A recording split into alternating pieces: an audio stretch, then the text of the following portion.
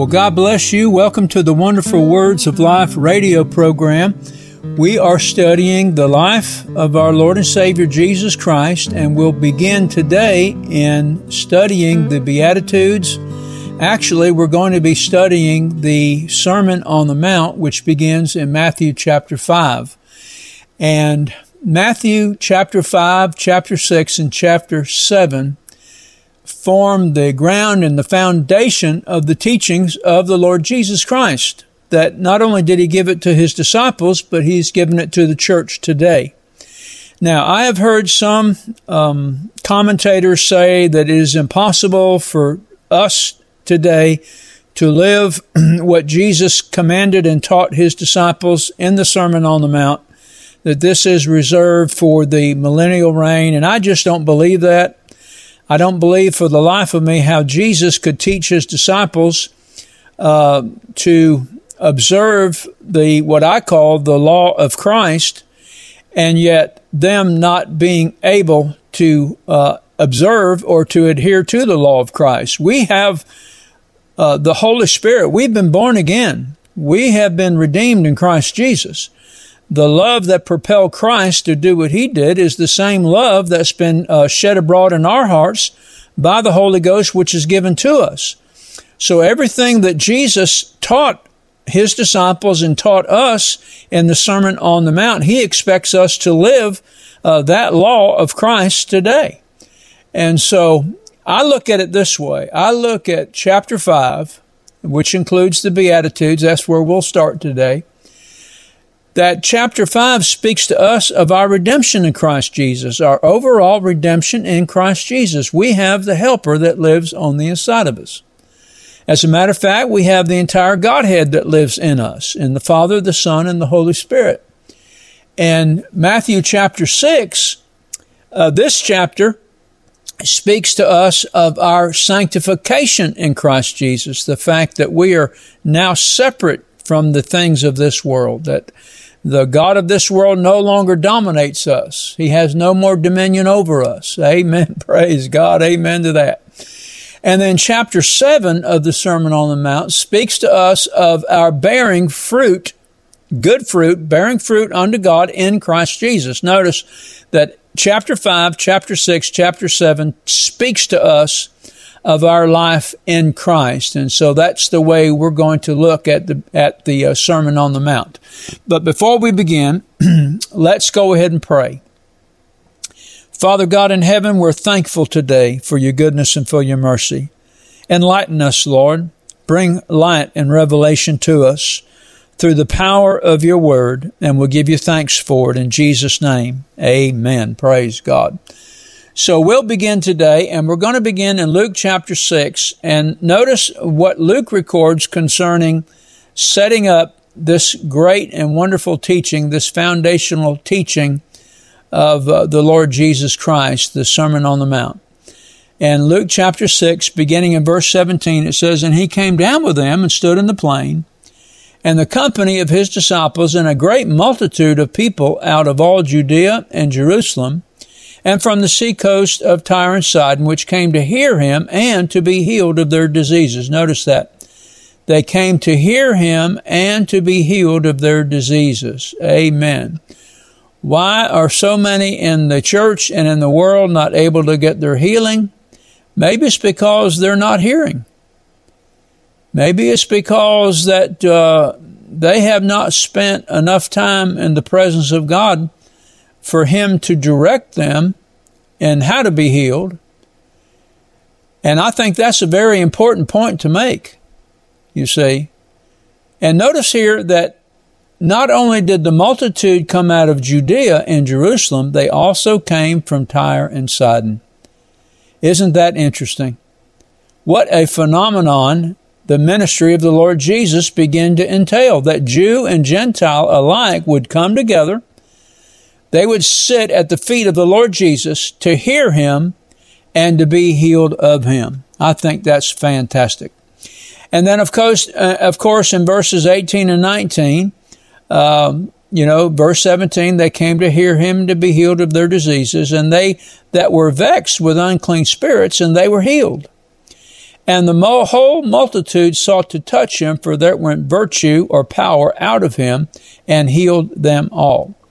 And then Matthew, beginning in chapter 5, verse 1, says, And seeing the multitudes, he went up into a mountain, and when he was set, his disciples came unto him, and he opened his mouth and taught them, saying, notice this, that the teaching, the body of the teaching of the Beatitudes, and I include the entire Sermon on the Mount, was directed towards his disciples, to all of them. Now, at this time, there was at least 70 in number, disciples following the Lord Jesus. So what we are going to study, what we call the Sermon on the Mount, was directed towards the disciples. Well, if you and I are born again, we're disciples of the Lord Jesus Christ. So this teaching is directed towards us also. Amen.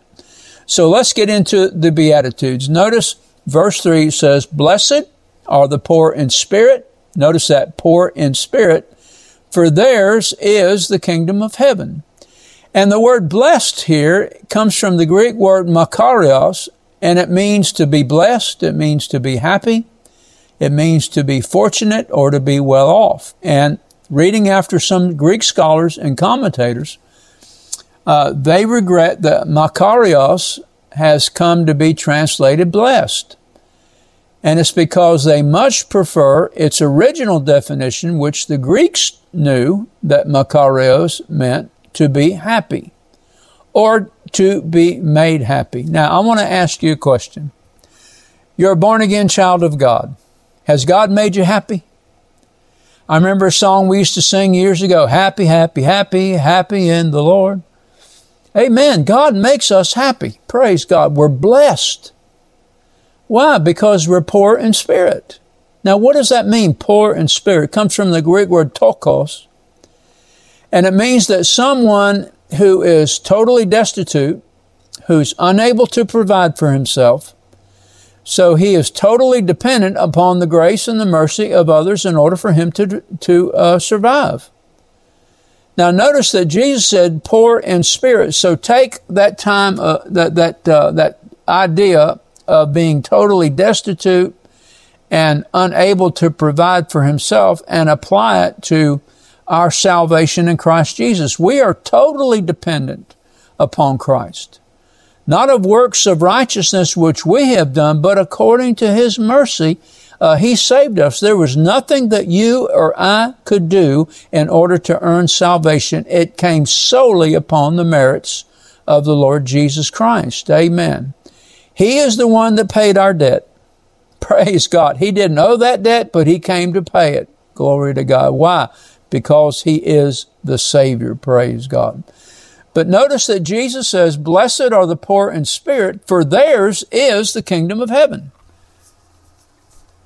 Notice that. Theirs is the kingdom of heaven. So, you and I, anyone in the world, and I know there are many that thinking that their own merit will earn them heaven, but they cannot hope to make heaven based upon their own works or their own abilities. God has given to every man work to do. He's given every man abilities to accomplish that work, and I say praise God for it. But we can't hope to earn heaven based upon our own works or abilities. We have to accept the fact that in ourselves we're truly nothing. And this is the real value of spiritual maturity. When we come to the place that we are willing to truly recognize ourselves as nothing, and then we begin to look solely to Jesus for him to be the author and finisher of our faith, it is in him that we come and become something.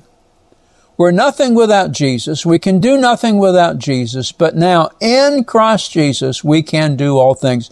That's where our identity is. It is in Christ. That is, in Christ, we become something. Something that has been made worthy to enter into the kingdom of heaven. Oh, praise God.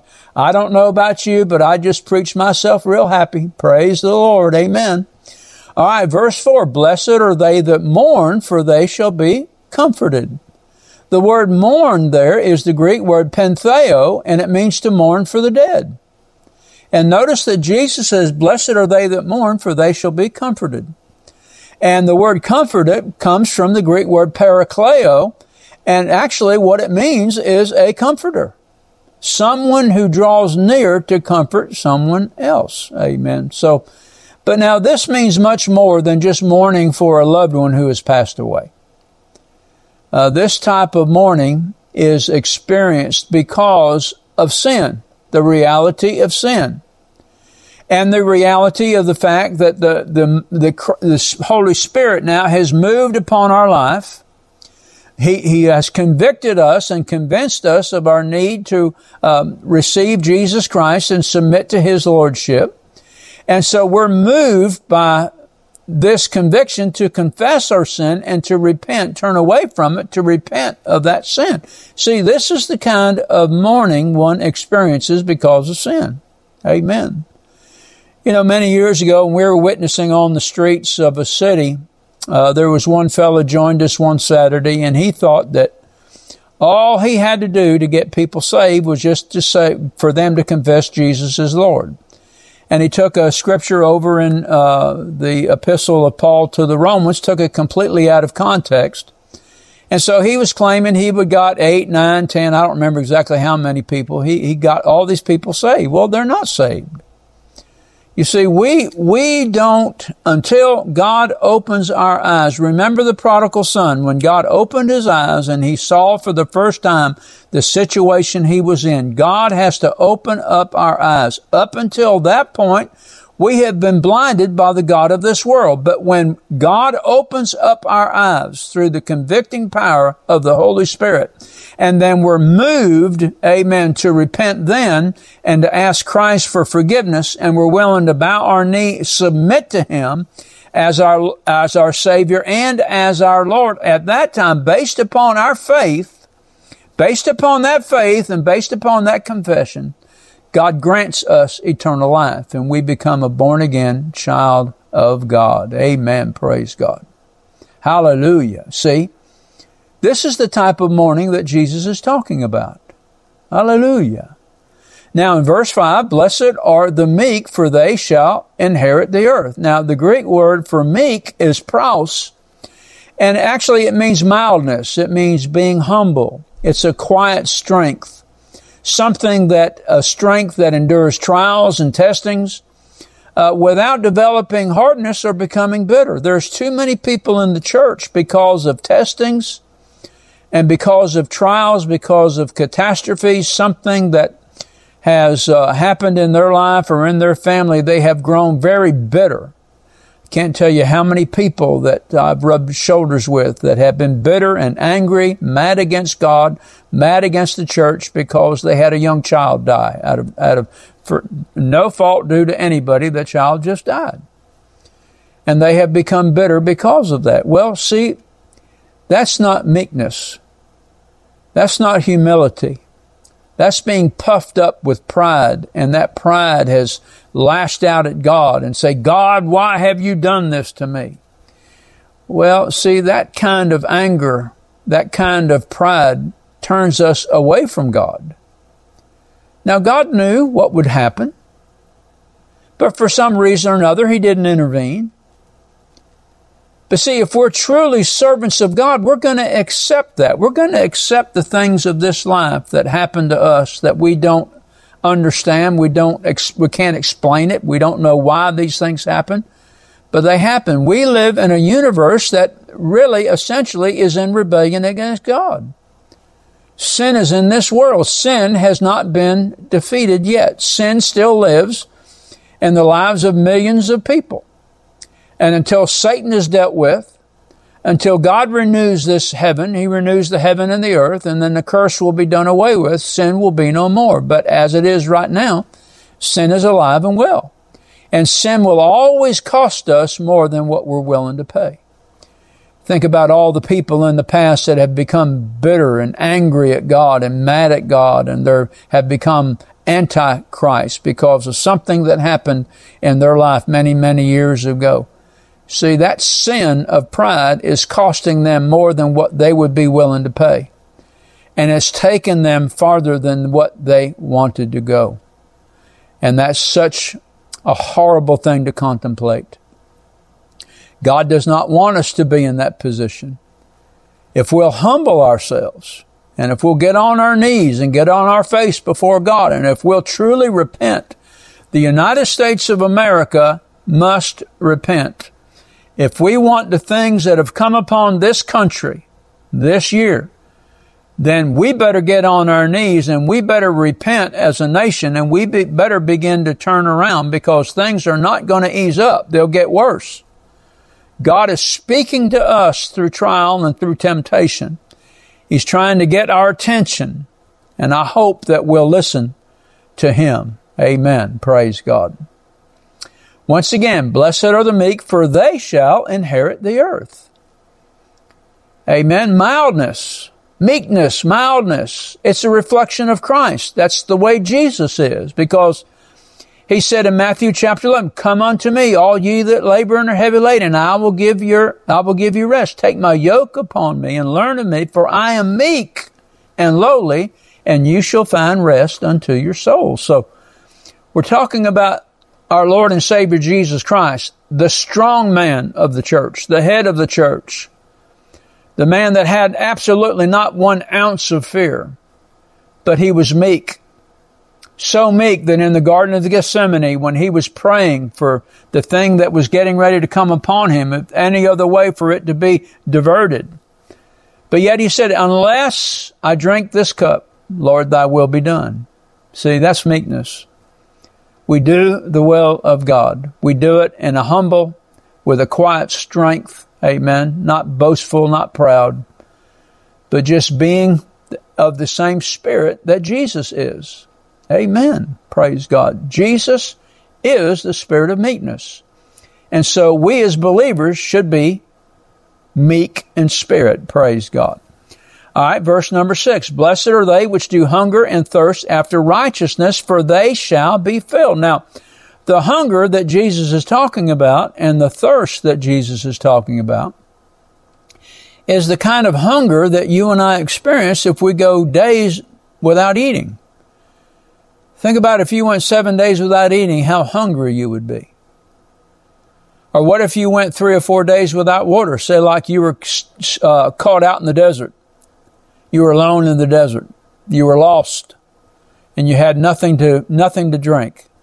And then somebody came by and saw you and gave you some water. Do you think you would appreciate, amen, satisfying your thirst with some cool water? Absolutely, you would.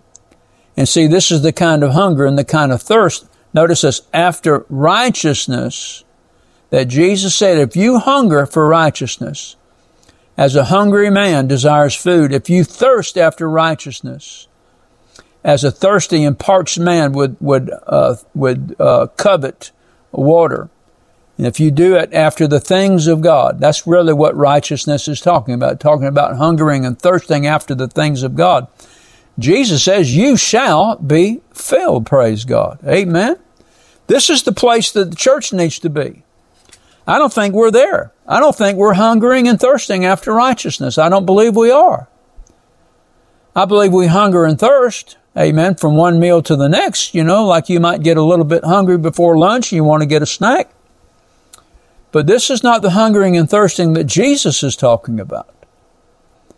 The hungering and thirsting that Jesus is talking about is a hunger and a thirst that is upon us, that is deep down on the inside of us, that is motivating us and moving us, amen, to desire these things. Do we desire the Lord? Do we desire His presence in our church services? Does this hunger and thirsting after the things of God compel us to get on our knees in prayer? That draw us to the Word of God? Hungering and thirsting after the things of God? So much that it seems like that we cannot live without prayer. We cannot live without the Word of God. We can't live without church service. Is going to church our delight? Or is it we force ourselves out of duty? Well, if we're forcing ourselves out of duty to go to church, If we are forcing ourselves as a duty to pray a few minutes or to even open up the Word of God, we are in a sad state of affairs. And I think we need to spend some time praying, asking God to not only to forgive us, but for us to repent and to ask the Lord to create in us a hunger and a thirst after the things of God. And He'll do that. Amen. If we're sincere, that's what He'll do. Praise God. And then verse 7 says, "Blessed are the merciful, for they shall obtain mercy." And the word merciful comes from the Greek word alimon, and it means being merciful. It means the act of showing compassion. Just like Jesus had mercy and compassion upon the leper and healed him. When the leper said, "Lord, I know if you will, you can make me clean." And Jesus had compassion on him and said, "I will, be thou clean." And touched him. Touched the contagion. Amen. But every bit of bacteria that was destroying that man, when Jesus touched that, it automatically died, and immediately that man was healed. Praise God. Oh, I tell you what mercy and compassion does. And you know, this word alimon is only used one more time, and that's in Hebrews chapter 2, verse 17. Let me read it to you. "Wherefore in all things it behooved him to be made like unto his brethren, that he might be a merciful and faithful high priest in things pertaining to God, to make reconciliation for the sins of the people." Now this is so interesting, because this is what mercy seeks for. Mercy seeks for reconciliation. Praise God. And then verse 8, "Blessed are the pure in heart, for they shall see God." Pure in heart comes from the Greek phrase kathari de cardia. And it means to be sacrificially, it means to be naturally and spiritually clean and free from sin. We live a sacrificial life, and that sacrificial life speaks of being clean and free from the rudiments of this world, from the sin and stain of sin that is in this world. Praise God. So you and I, as true believers in Christ Jesus, we have been created. Notice that word, created. Amen. Not made over, created. Created in righteousness and true holiness. That's what Paul, in writing to the Ephesian church, says that the church is. And because we have been created in righteousness and true holiness, now we are to keep ourselves unspotted. That word unspotted is the Greek word aspalos. And it means to be physically and morally incorrupt. Uncorrupted by the things of this world. Amen. But notice Jesus said, "Blessed are the pure in heart, for they shall see God." Amen. They shall see God. Amen. Praise God. We're going to see Him face to face one day. Praise the Lord. And of course, you know what Paul wrote to the Hebrews in chapter 12, verse 14, "Follow peace with all men and holiness, without which no man shall see the Lord." You were created in righteousness and true holiness. Amen. So, being created in righteousness and true holiness, let's not allow or yield to sin and allow the god of this world to defile us. Praise God. And then, of course, verse 9 says, "Blessed are the peacemakers, for they shall be called the children of God." Notice that. They shall be called the children of God. Peacemakers comes from two Greek words, irene, which means peace, and p-a-o, which means to make. P-a-o. Peacemakers. And what that simply means is that one who makes peace where there is an absence of peace. Jesus brought us to peace, praise God. He is our peacemaker.